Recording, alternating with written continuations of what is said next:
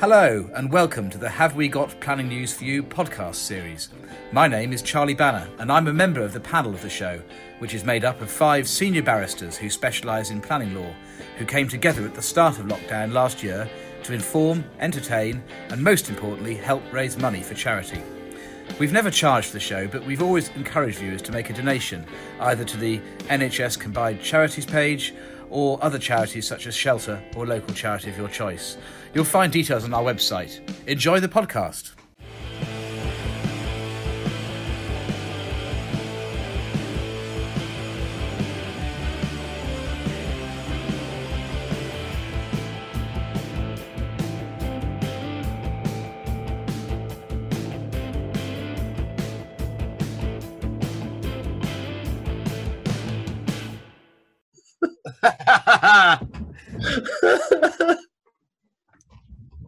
Well, good afternoon, everybody, and welcome.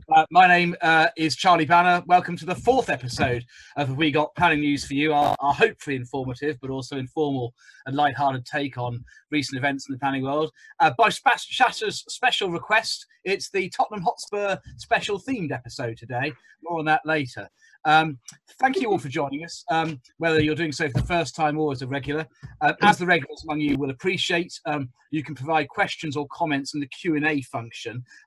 Just to be clear, that's the Q&A box, not the chat function. So please do keep any questions and comments coming. We'll hugely welcome that. As usual, we've got a Q&A thread already set up on our LinkedIn page, which please follow. So any points we don't deal with during the show, we'll follow up there, and please do post them. As you know by now, this is a free show, but can we reiterate our usual encouragement to you to make a donation to the NHS COVID-19 Appeals Just Giving page, or alternatively a charity of your choice. I've lost track, to be honest, of goodness knows what week number it is of lockdown, but at least there are some signs of encouragement, and I think I might just pop to my garden centre later on this evening.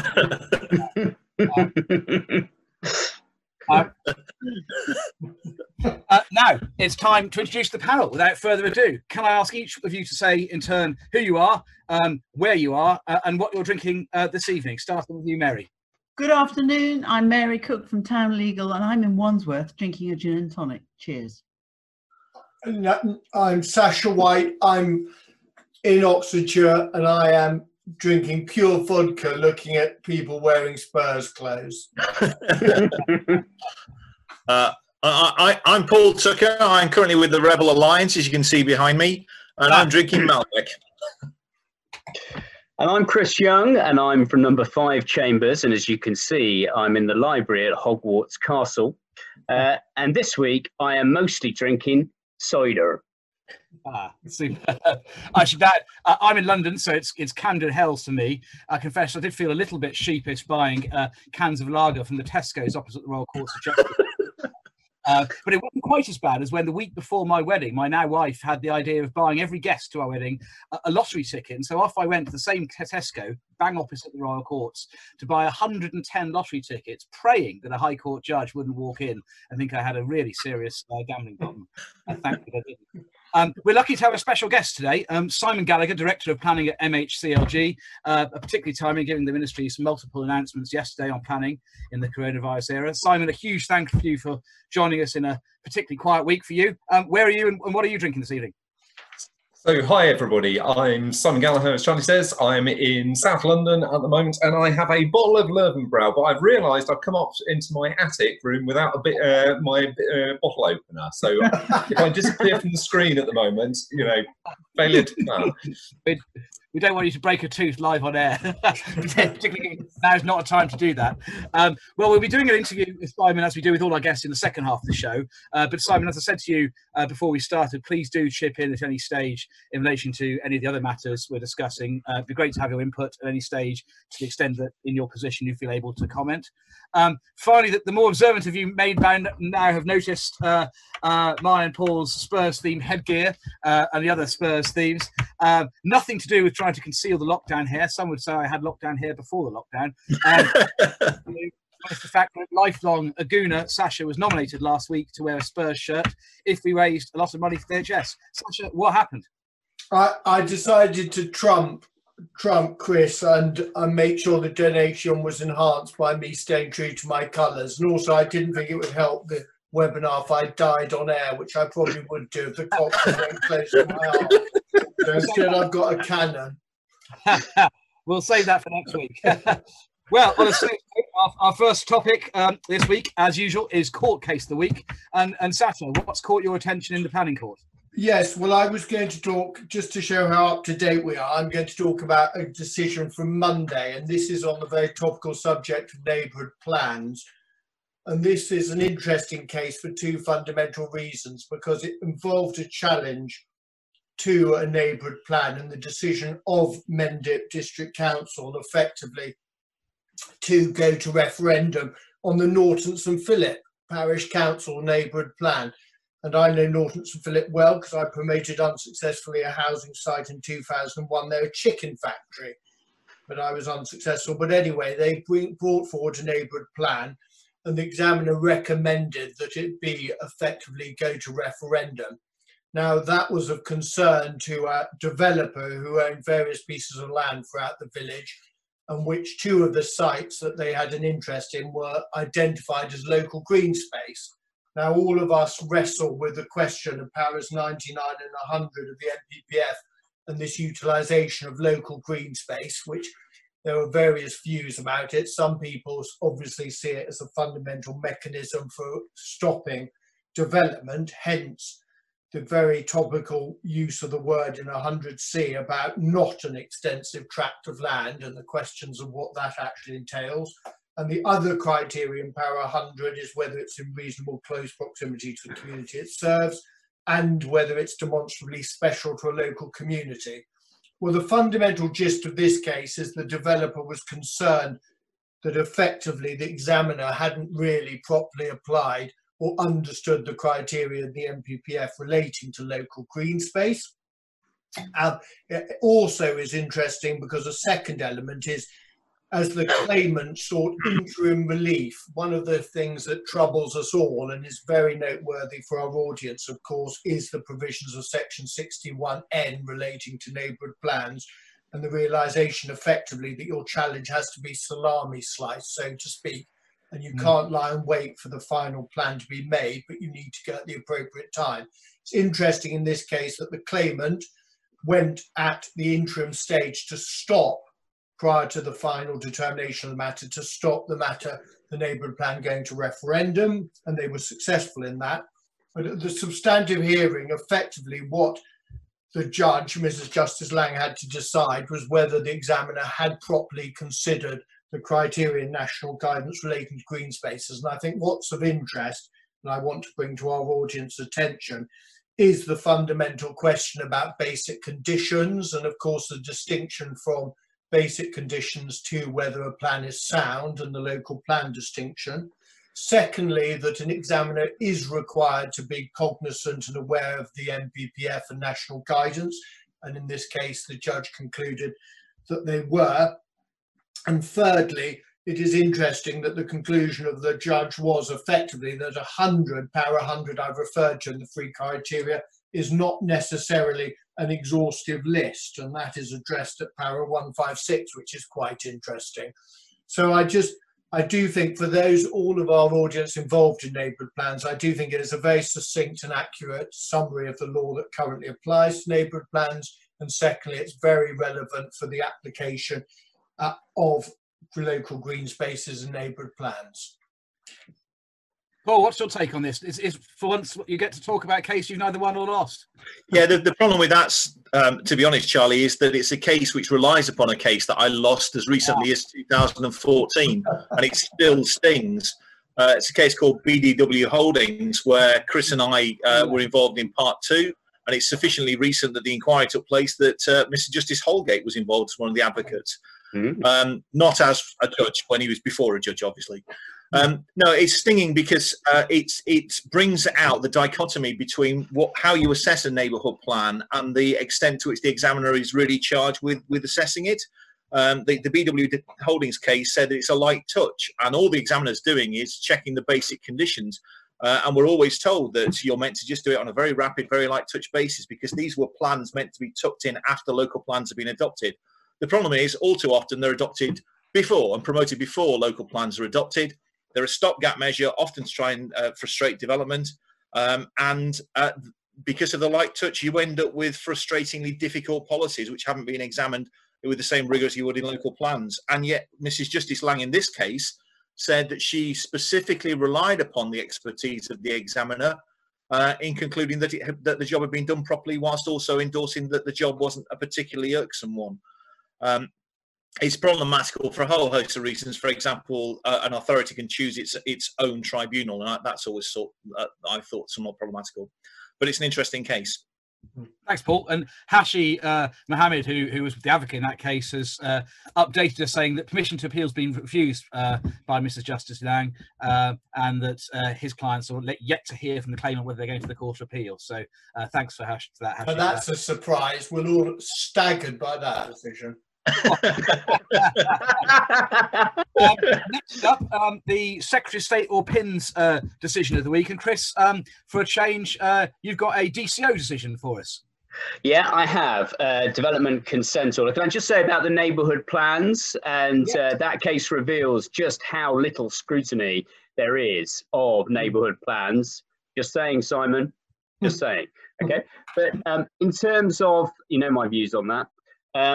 In terms of the DCO, really interesting case this week. Now, a lot of DCOs are sometimes characterised, perhaps unfairly, as a little bit dull. Okay, they're about a road or a bridge and a road or something like that. But this one is, I think, a very significant step towards a slightly more exciting DCO. This is about a strategic rail freight terminal in the West Midlands, in the Greenbelt.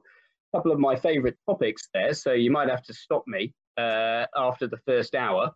And it was an application by 4 Ashes Limited, and it was on Greenbelt land, 300-hectare proposal on Greenbelt land. The inspector was Paul Singleton, and Mr. Singleton is very popular in the West Midlands with the development industry. He came down and did an appeal last year for 800 houses for Blaws, where we were successful in securing a full cost award against Anthony Green. Against Birmingham City Council, for whom Anthony was acting.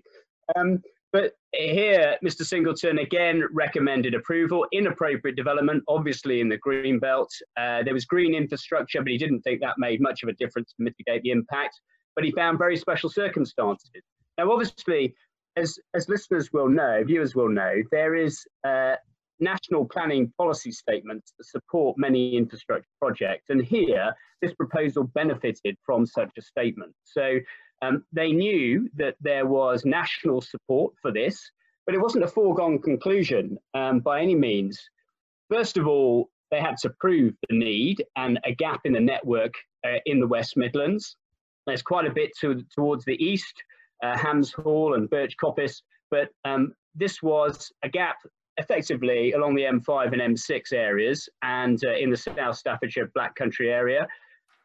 And that was a major part of their case. But there was, interestingly, an alternative site. There was a whole assessment of alternative sites. Many were ruled out because they weren't big enough. 300 hectares wasn't the threshold. They set the threshold at 60 hectares. But most of the urban conurbation of the West Midlands was unsuitable for obvious reasons. You can't find a site that size. But what was available was a site outside the Greenbelt, just up the M6, near the railway line, near Penkridge. And therefore, they had to overcome that to win this order. And they did that by demonstrating that site would have caused significant landscape and visual harm. So really interesting that you can overcome the difficulties of locating in the Greenbelt on the basis of the Secretary of State agreeing that landscape and amenity issues may be greater on non-Greenbelt sites. There's another aspect to this, though, which is that they did ask for warehousing before the rail connection was in, and that has been unsuccessful elsewhere, but they ran a viability case to demonstrate they needed that warehousing and was successful in getting that. So the warehousing comes first and then the rail freight terminal. Now, all I would say is that this is really interesting because this is much more controversial than a a road or a bridge. And indeed, Gavin Williamson was the MP. He objected strongly. He did a survey, and that discovered that 99% of his constituents opposed the proposal. Not much of a surprise there, I don't think. He described it as a monstrous, a monstrous proposal, he said. So they had to overcome that as well, and they had to overcome an alternative site outside the Greenbelt. They had to overcome the fact that they were delivering some of the warehousing before the rail freight, which is generally opposed. And they had to overcome a rising star of the Conservative Party, who was very bitterly opposed. So well done to Robert Jendrick and the team around him for this decision. It really is a successful outcome, very, very helpful. Huge 8,500 jobs, £680 million a year to the regional economy. And I think it raises a question, just briefly, about whether this might be a better route for new settlements. New settlements are having no real success in local plans. The combination of being able to have acquiring compulsory acquisition of land and the planning all together. But I spoke to Morag Thompson today, one of the solicitors involved in the case. She did that with Laura Beth at Eversheds. And they say that this process is great for that combination of planning permission and compulsory acquisition, but you end up with a very, very cumbersome order. 135 pages, that's the planning permission. And therefore, if this route is to be used, we need something that doesn't look like a transport and works order. And John Rhodes, who was also involved in the case, said he's optimistic that this could be a way for doing new settlements, and I agree with him. So those are my observations. Thanks, Chris. I shared that last year, and I've got two observations of my own to make on this. Aside from the fact it's great to see, as a Brummie, great to see a Midlands case feature. Firstly, it's a rather good illustration of the irony that the case for very special circumstances to justify inappropriate development in the Greenbelt is often a lot more likely to succeed for larger schemes with considerably greater impact on the Greenbelt openness, but obviously commensurate greater benefit, than for smaller schemes with considerably smaller impact. It's probably inevitable, I would give, given the nature of the test, but one which this is a very good illustration of. And secondly, harking back to what we discussed, I think it was a couple of weeks ago, about the principle of compliance with the development plan as a whole. There's an interesting reference buried within the decision to the development being, quote unquote, substantially compliant with the relevant national policy statement when it's read as a whole, paragraph 30 for the geeks amongst you. And it seems to me that's an indication that the Secretary of State took the view, rightly in my opinion, that this principle of compliance with the plan as a whole, notwithstanding potential conflicts with specific policies, is a principle that applies not only to local development plans, but also to national policy statements in the infrastructure context. So that's quite a useful indication. We've got a few comments, Simon. Lots and lots of comments from you, not just from people wanting you to put a good word into the Secretary of State for their particular application. It's really interesting questions about the recent announcement. So can I encourage you to have a look through those. I should say that my screen has frozen, so I can see and hear you, and I believe everyone can see and hear me, but I just have frozen pictures of you. And Sasha, if I can show the camera, that is what I'm currently seeing. I wonder, would you like me to Photoshop some hair in and then send it back to you? More than happy to do that if that would assist. Charlie, just to say, I noticed your name, and I had a word with my friends at GCHQ, and they're just blocking all your signals now. Okay, that's just not funny. Paul has also confirmed that once again that he's not Chris Young. Now we need to move neatly from this to our first feature today on the development plan system. And Paul, you're leading on this, so can I hand over to you, please? Well, plenty technically incompetent. I'd muted myself to stop myself laughing at the previous comment. Sorry about that. No, thanks, Charlie. Regular viewers will know that I'm not a particular fan of the current local plan preparation process. In my view, the 2004 reforms just haven't worked, and it's long past the time where we should undertake a serious rethink. And I'd be astonished if any of our hundreds of participants, any of them, think that the current system is working properly as it should. We've got our extraordinary good fortune to have Simon on the show, and that's obviously, this bit is intended to be a taster for future debates and to ask each of our panellists what they think are the current shortcomings of the local plan system. And then we're going to come back to what we think is needed to try and resolve that in a later episode. There's a number of different themes that we can throw out that I'm going to ask our panelists in a few moments. Preparation of the plans takes too long. It's too complex. Some elements, one asks, what really is the purpose? I've read every SEA of every plan I've been involved in, but I suspect I'm one of a handful of people involved that ever does. And I only ever do because it terrifies me that there's something in there that I've missed. The soundness test. The soundness test is so wide-ranging and allows anything to be raised by anyone, rather than the old focused approach of assume everything's fine and just demonstrate why your little bit that you're objecting to is problematical. So there's a whole series of issues that we can raise, an embarrassment of riches for our panelists. So can I start off by asking Sasha, what do you think is the position in terms of the level of scrutiny at examinations? Are you satisfied with it? No, I think it's a real failing. As someone like you, I'm afraid I'm going to out you and I and Mary of a certain vintage. We grew up in our early Speak days for yourself. doing actual proper examinations, proper investigations, proper inquiries in the form of local plan inquiries, and the difference in level of scrutiny was incredible. Yes, there was a cost in terms of the length of those inquiries, but I wanted to make 2 points very strongly. I was recently at an examination that will remain nameless, and I got pulled aside by the programme officer, who asked me to, the inspector was happy for me to participate, but didn't want me to be a lawyer and be too legal, whatever that was supposed to mean. And that was a pretty serious examination. He didn't have to worry about that though, Sasha, did he, really? Let's be honest. The second issue, which I think is really serious, is just the sheer time. I appeared at another examination in the autumn of last year, was promoting a very, very large site for my client, 1,200 units, and was given 2 minutes by the inspector to make my statement on behalf of my client. So I just think any of us, I don't think a credible case can be made that the examination public process works anything like the degree it should do when you consider the seriousness of the matters that are under consideration.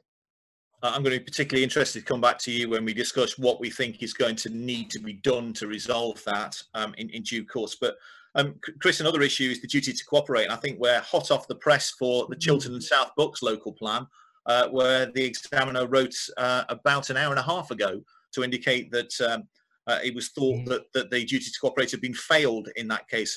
Another one from the list that Mary was updating with us with a couple of days ago. The duty to cooperate, is it working? No, it isn't working. It isn't working at all. And that's just a truism. I mean, it's not even debatable, is it? It's completely hopeless. I remember when Chris Shepley, the chief planning inspector, retired, he said the duty to cooperate was the most hopeless invention ever. And it was absolutely hopeless. The Tories came in on a political promise to get rid of regional planning. And I don't know a professional planner who doesn't think that's been the worst decision in post-war planning ever. Okay. And if we can somehow get back to that, we might have some semblance. You could have new settlements done through national statements based on some regional analysis, but you know, it just doesn't work. It's failing left, right, and centre. My big wish, though, would be to take the NPPF, to take paragraph 11, to take part B, and stop after it says this: strategic policies should, as a minimum, provide for objectively assessed needs for housing and other uses, as well as any needs that cannot be met within neighbouring areas. And stop. Don't have these exemptions that allow authorities to go, well, you know what? I don't think we really want to meet our needs. We've got Greenbelt, we've got AONB, we've got, you know, Surrey Heath. There are so many reasons why they try and get out of it. And then they wonder why their plans fail or their failure to offload any of that to anybody else. It is hopeless. If we've got a housing crisis and we're going to solve it, then each authority meets its own needs unless it can find a neighbour to find it. And anything less suggests ministers aren't taking this seriously.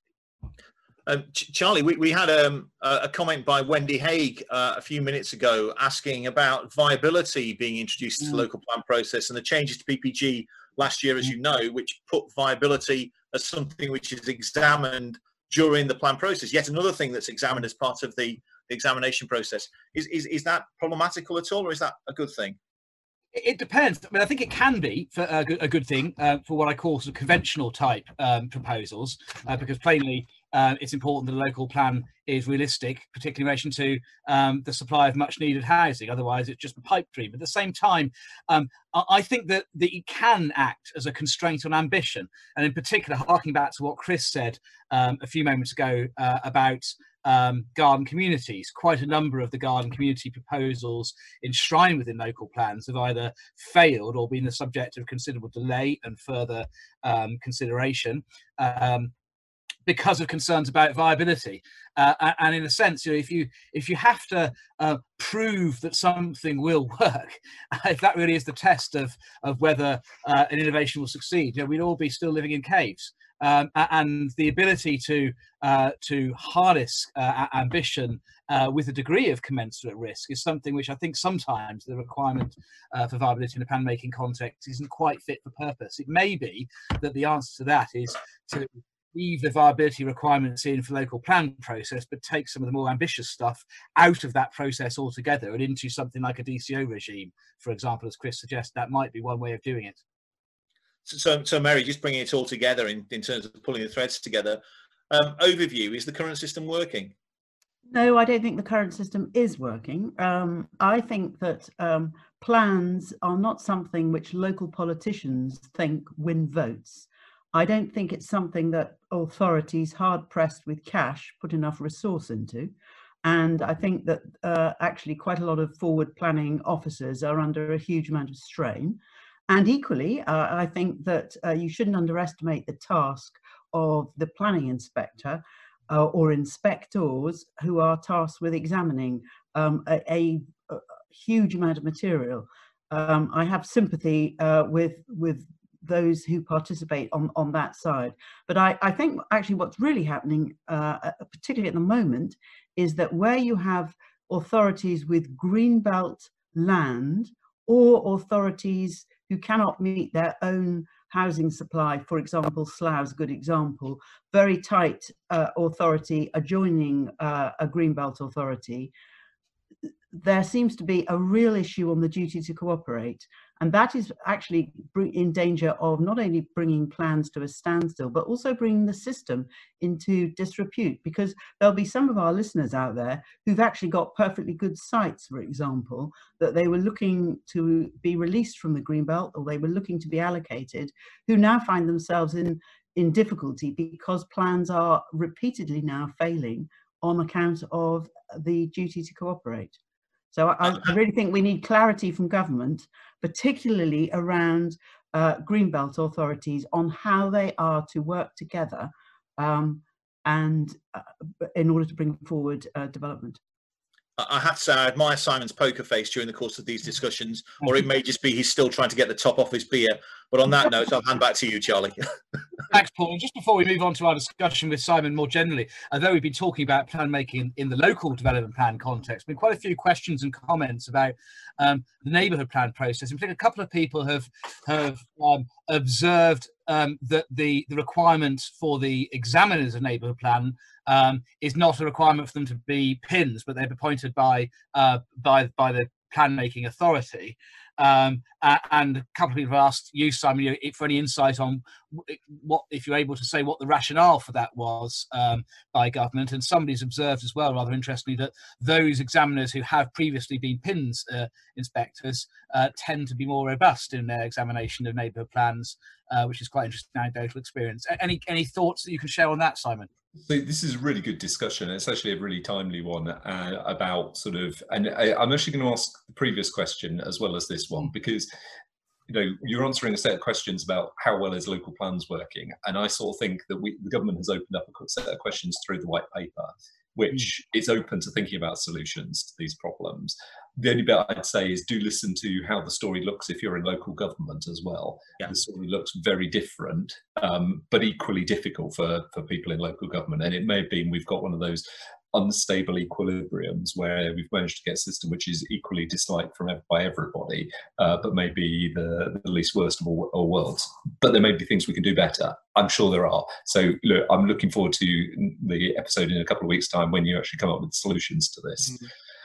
The bit on neighbourhood plans, and I think it predates my time, but I think the story here is actually a bit of the same story as you've been talking, which is local plans were getting bogged down in process, and there was a desire for a streamlined examination process. Now, does that raise questions? Does that push us in other directions? I think it does, but that's my understanding and my recollection. Thanks, Simon. I've had another screen freeze, and this is now what I get to see of Paul, a frozen picture of Paul downing a glass of wine, which is super.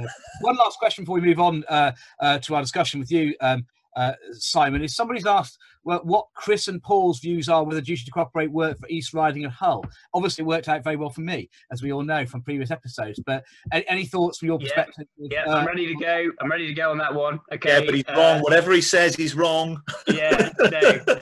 That worked. It worked. East Riding, encouraged by Paul accepting our evidence, thank you, on the size of the employment growth required, went up to 1,800, but they couldn't swallow 1,800, so they stuck 400 a year in Hull, and that worked well. I mean, that does work well. That was genuine cooperation. My recollection was very much it was the statement of common ground between my client East Riding and Hull, but I may be wrong, Chris. Maybe there's a little too much Malbec in my hand. Surely not. Surely not. Thanks, guys. Well, now going back to our interview discussion with Simon, who we've already introduced, and thanks again. So I really appreciate you joining us, particularly given the busy activity in the ministry, which you're director. Mary, you're going to lead this discussion, so over to you. Yeah, thank you very much, Charlie. So 2 weeks ago, Simon, we were urging our audience to evidence the difficulties that they were having in the COVID-19 world, because we said that government was in listening mode. And it seems to us that in the last 48 hours, there's been an unprecedented response from government. You've plainly been listening, and indeed you are now leading with a variety of ministerial statements, new regulations and the like. So if we just start with yesterday's planning update, written ministerial statement, what is the main message our listeners should take from that statement? Thank you, Mary, and thank you everybody for inviting me along. It's lovely to be here. I think there's actually three messages. The first one is we are listening, and I'm just going to dispute on the tense there. We are continuing to listen. I don't think this is the end of this. We hope there is more things going on, and we want to carry on the engagement. The second bit is, as my Secretary was absolutely clear in Parliament in his oral statement yesterday, we see the development industry as a really powerful force at this time of economic recovery. We want to get that planning and development system back and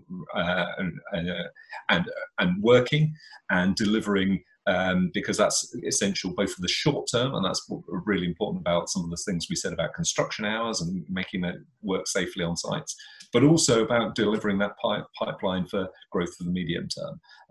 So that's the second message. And the third message is, there are no magic bullets in here, but there are a series of steps where you have to work at every single stage of this. You have to work on the plan-making process. You have to work on the decision-taking process. You have to work in the inspectorate, other things. You have to get into the delivery phase. And we are prepared to work across the board on all those areas to unblock the problems.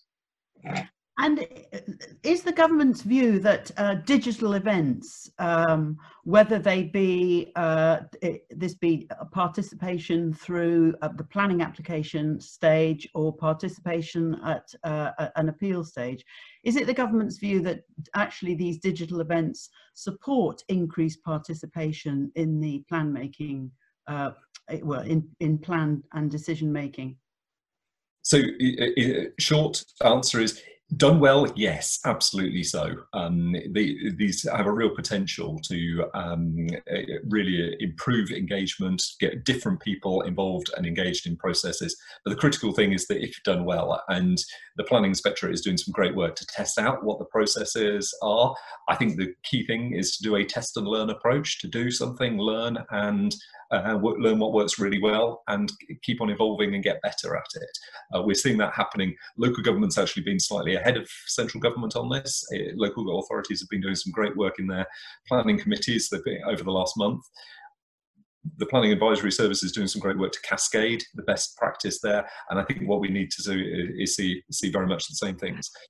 I'm a civil servant who's not spent all his life in planning, unlike my esteemed panel, and I've worked on other public services, and one of the things that is striking about planning in comparison with other public services is we are a little bit less digital than most public services these days.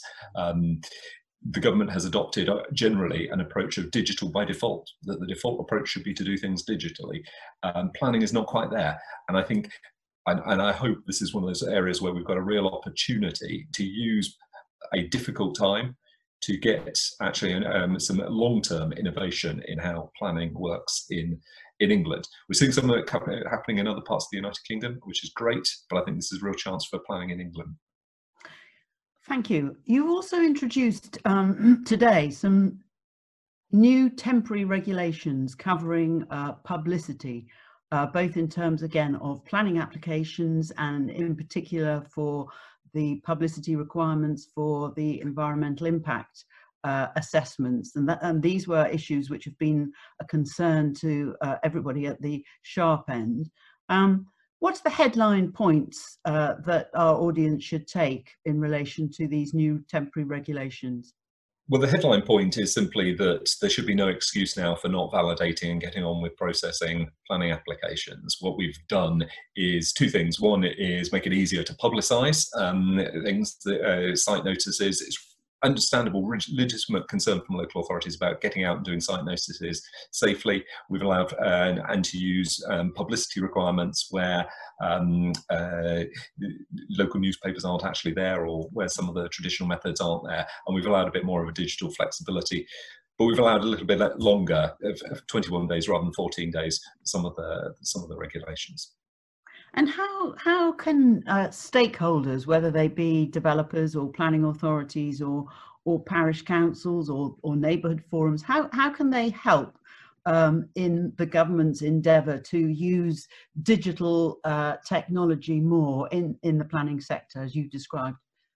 So I think this is really important territory. I think the first thing is to engage positively and proactively. My Secretary of State put some important words in his statement yesterday about everyone has a duty to engage proactively and positively in the planning system.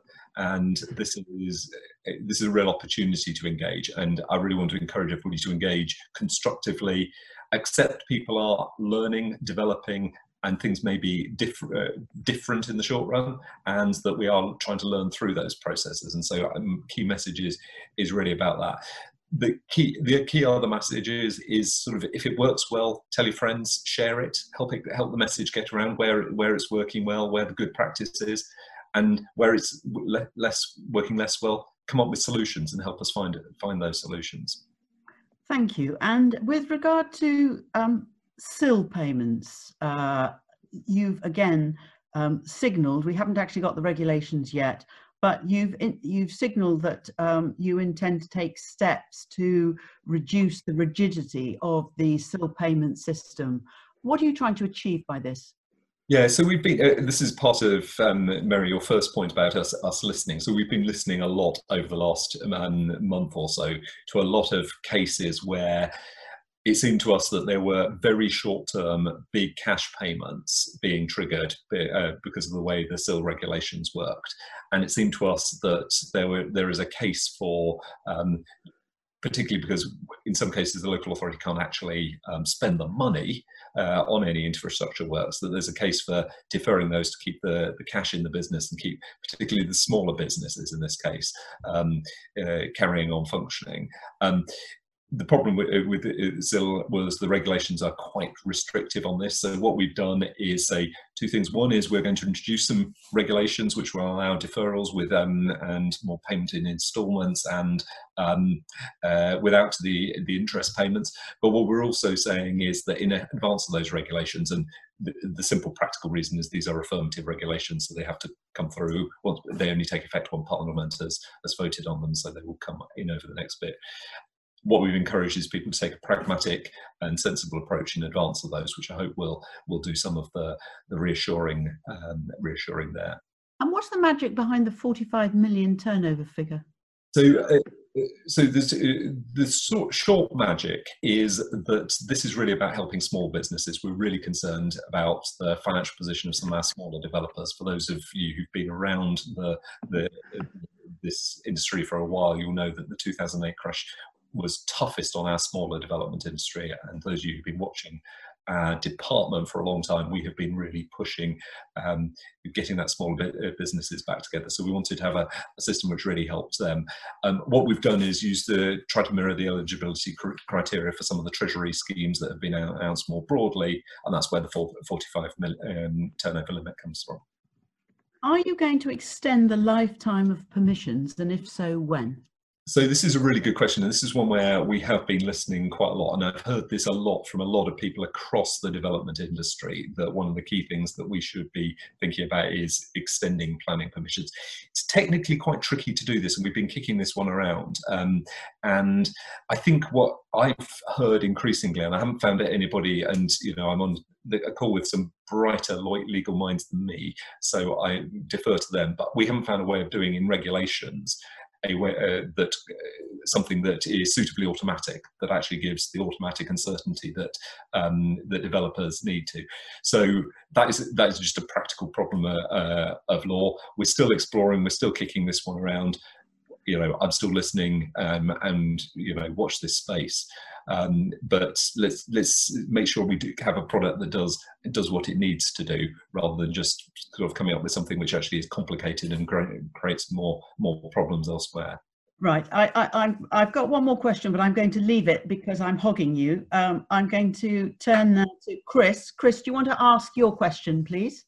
Yeah, so Simon, thank you very much. Just to say, I've chatted with you before, and the message you give, I think, and you're giving it now, is don't just come to us with problems, come to us with problems and solutions. Mrs. Thatcher always said George Younger was her favourite minister because he always came with the solution as well as the problem. So I think we hear you loud and clear. You want to know what the solutions are, employ your lawyers, employ your consultants to provide the answer and help you.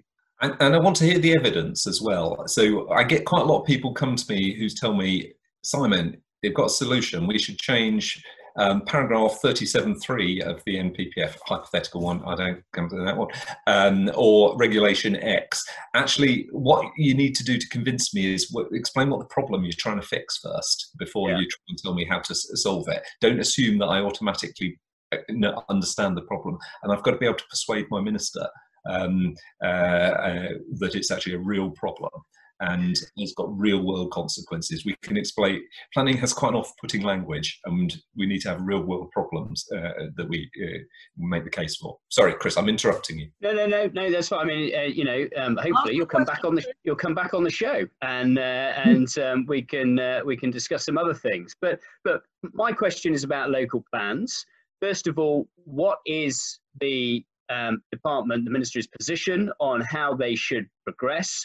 And secondly, in the budget this year, it was said at paragraph 1.145, where local planning authorities fail to meet their local housing needs, there will be firm consequences, including a stricter approach taken to the release of land for development. So what's happening in the here and now? And secondly, are you going to take those firmer measures? Yeah, so look, the government is very clear about it wanting a plan-led system. It wants plans in place that are good plans across the country and up-to-date ones. We've set a deadline in planning for the future, which, if you haven't read, if I can do a sort of plug here, if I'm allowed my 30 seconds advert slot, this is a serious document that was a product of a lot of engagement across government and set out a serious set of questions and areas which we were going to explore, and so it's worth reading.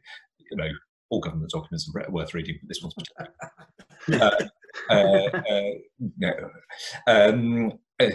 partly, not just because I wrote it,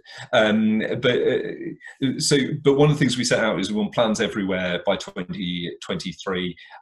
That's going to be a big challenge for a lot of local authorities, but I don't think the message I want to give is the government is not letting up on this. This is, these difficult circumstances are not a time to go slow on plan production. This is a time to get on with it, to get plans in place which are are serious. And I think the other message I want to give is the way in which we've changed the regulations is to encourage plans to be produced and reviewed regularly so that they are kept up to date. Our biggest problem 5 years ago, when I started this job, was a number of places which didn't have plans. The problem is now lack of up-to-date plans, and keeping plans up to date remains a big challenge. Now, local authorities have got some big reasons and problems why those plans take a while to do it. But I think it's really key to see those plans getting produced and getting kept up to date. In answer to your second question, Chris, so this is a reference to the housing delivery test, which we think is a really important innovation in terms of comparing what people plan for with what actually deliver, and ensuring that behaviours are consistent with this. It's a consistent message from the development industry that not always that, you know, plans shouldn't be on the shelf. Plans should be live delivery documents, which should actually be governing how you take decisions locally. And we want to ensure that that happens and that there is a continued use of those plans, and they're kept up to date and decisions are made in line with those plans. So we over time, the plan is for the housing delivery test to progressively tighten.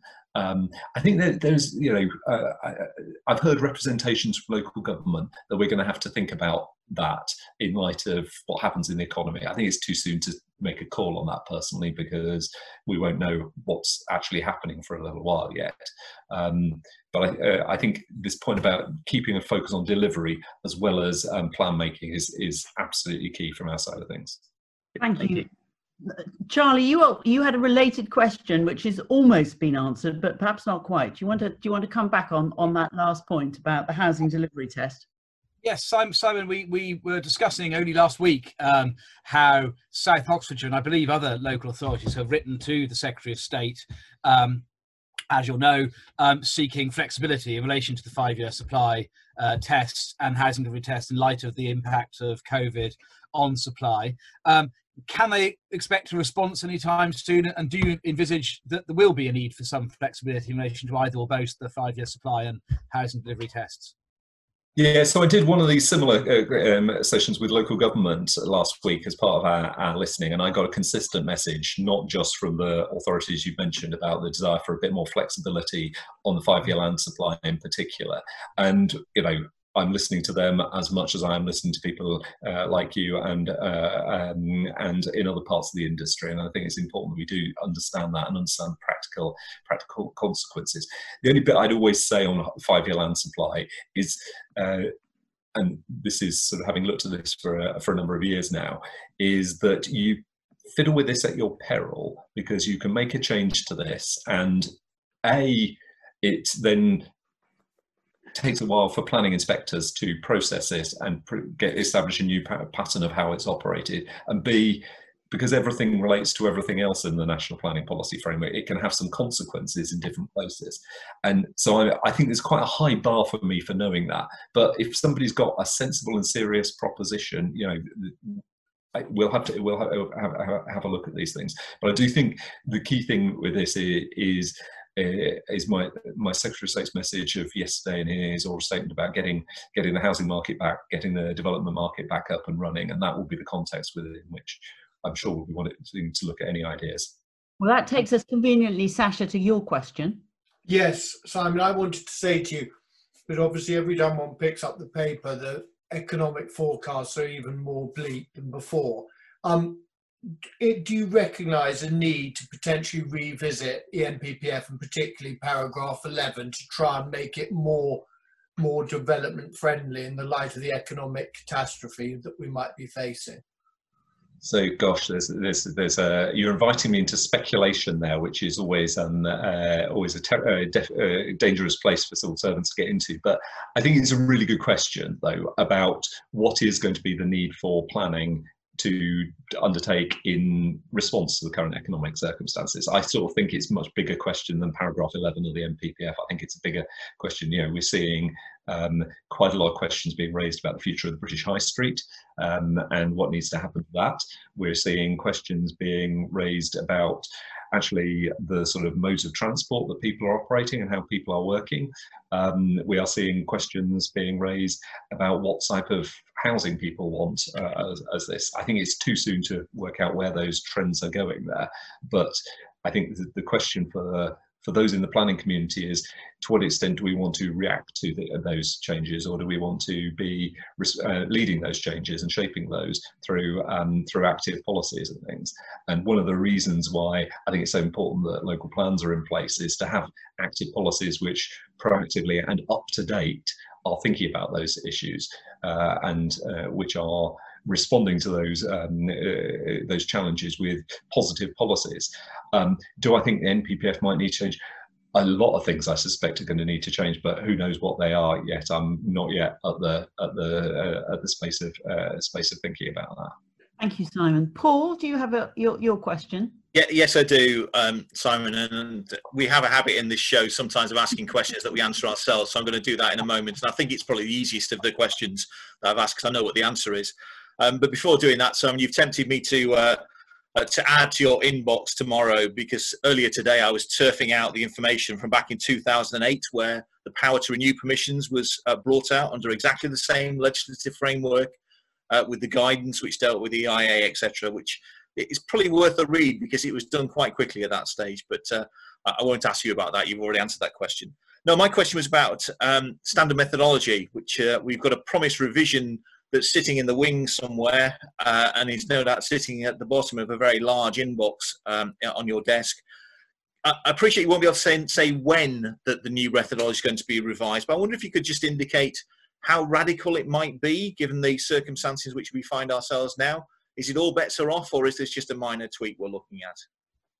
So I think I'm not sure I've got a good answer to that one. The government's been pretty clear that the ambition for the aggregate is to have a standard methodology which is consistent with its aspirations for housing supply of a market that can sustain delivering 300,000 homes a year. So it's going to need to make some changes to do that. There's a really interesting sort of set of choices here about sort of what do we mean in terms of distribution, what do we mean about sort of the data and stability and planning in nature. One of the things that has been disappointing for me over the last couple of years is the numbers have moved rather more than I would have hoped. And as a result, it's provided difficult planning framework for any local authority who's trying to produce a plan. They don't know where the data is moving. Can I do more to provide certainty? So I think those questions are up for grabs. And I guess the question is that, you can have a very, we can change the formula a lot, but the results what matters is what the results are and what the results are for individual places. And you could change the formula in all sorts of directions, but if it produced the same results in the places, what's that? And I think it needs a bit of thinking. There's some good ideas out there. We've seen some good ideas coming in from various places. I think the key things that for me though are about sort of getting it based on solid data, which is uncontroversial. So one of the things we tried to do this time around is base it on national statistics data, which is robust at a local level, because otherwise you end up in problems. But if there's other national statistics data that is valid at local level, great. Let's use that.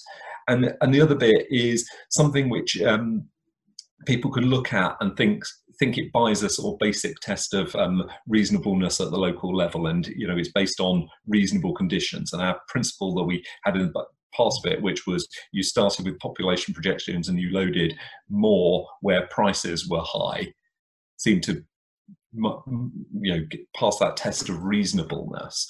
But I think, could there be other methods out there that could do that? I'm sure there could be, but I've not got an answer for you on precisely what that will be. A wise man told me very recently it's all about politics, so I shall look forward to seeing what the result is.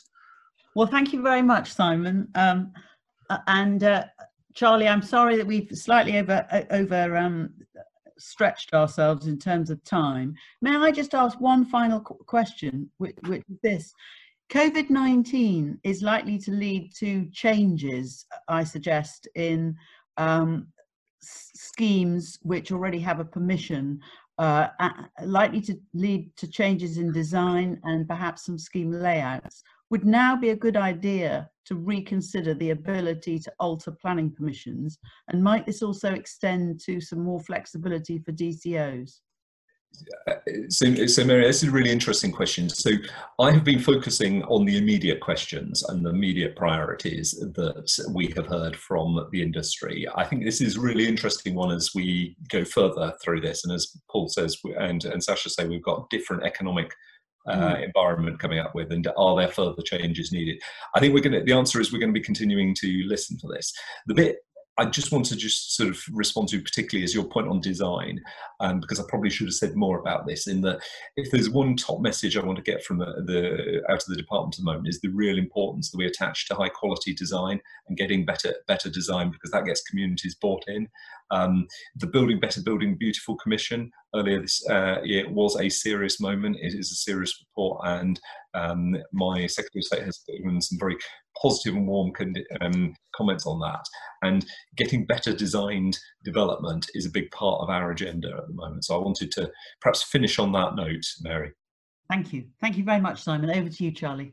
Thank you, and I'm going to exercise the chair's prerogative to ask one last burning question, if you don't mind, Simon, which is this: everybody who's interested in the planning appeals process was very interested and welcomed the written ministerial statement published yesterday and PIN's near simultaneous statement. Certainly, amongst the lawyers, some people have observed that at face value, there's a difference of emphasis. So the written ministerial statement, for example, says the government's expectation is that, save in exceptional circumstances, the default method will be digital inquiry during the current period, and it expects digital events to be taking place by mid-June, other than in exceptional circumstances. Whereas the PIN's response says that the collective number of virtual hearings or digital hearings, inquiries and examinations, so both examinations, hearings and inquiries collectively for the whole of May and June will be 20. And it might be thought that if by mid-June this is to be the norm, save in exceptional circumstances, there'd be more than 20. So I just wanted to really understand from you, Simon, if you're able to, is it the government's understanding that the Planning Inspectorate intend to give effect to the expectations set out in the WMS? So absolutely. So I think there's a bit of over-reading of text going on here. The intention is clear. The Planning Inspectorate is signed up to this. We worked with them on the statement, and I pick you up. There were two written ministerial statements, one regulations, and about 5 punches of guidance yesterday. So we did even manage more than you said. But no, the Planning Inspectorate were involved in this process. They're involved with the implementation. There's a lot of practical work they've got to do. You heard from Sarah last week about some of the challenges they are facing at the moment. Those are big and real ones about doing that. But we are working together on this. We are exactly in one place. There is no gap between us, and actually, you know, they've done some great work in the Planning Inspectorate, doing it at pace at this way, and they are learning the benefits of the technology that we invested in them last year. That's really, really good to hear, and I'm sure everybody will welcome that and be delighted that the intentions set out in the WMS will be executed, and I'm sure everybody welcomes that. So thank you, and thank you, Simon, once again for participating in this and for the really, really helpful and informative insight you've given during a particularly busy week. So that's great. Next, I do apologise. I wasn't going to turn up if I heard it was all Spurs and Gooners fans here. No, we're not fans. If somebody takes a screenshot, I'm not coming back for that. If someone takes a screenshot of this and sends it back to my West Brom fans back in Birmingham, I think I'll be lynched when I return. This is you getting a Sasha. We're not fans. And we're just taking the mickey out of you. Praise of the week, Chris. Over to you. Yeah, well, praise of the week, two really. First of all, the first one goes to Paul's wife, Ursula, for that haircut. That is the best lockdown haircut I've seen by a spouse. So the fabulous Ursula has done that. I've got an inquiry in June up by Paul's house, and I'm going to pop into Ursula's barbershop. She's got three sons as well, so she's had a bit of practice before she touched that bonnet. We need to allow a couple of hours. Praise of the week is to Robert Gendrick, Secretary of State, and that isn't just because I've got a number of outstanding Secretary of State recovered appeals. It is Make no difference, Chris. Makes no difference. I know. Genuinely, because he seems to be a man who gets it. You know, he gets that it's important to send strong messages to deliver. I think he's quite clear that the department is open to listening to the development industry and delivering, what is required to solve the problems. It's been a really impressive flurry of activity in the last couple of days. I dare say Simon's had to do a lot in the 2 weeks before that. It's just really, really impressive. So my praise of the week is for the Secretary of State. It was the Secretary of State for Transport who dealt with the TCO, but this is everything else that Robert Gendrick is doing. So that's his praise. And thank you, Simon, because obviously it's also to the team all around him. I don't know how on earth we've managed to get you as a guest on the show in just the 4th week. I don't know how we're going to top this, but I think I can announce next week's guest is Ronaldo. I think there's room above me before you get to Ronaldo, Chris.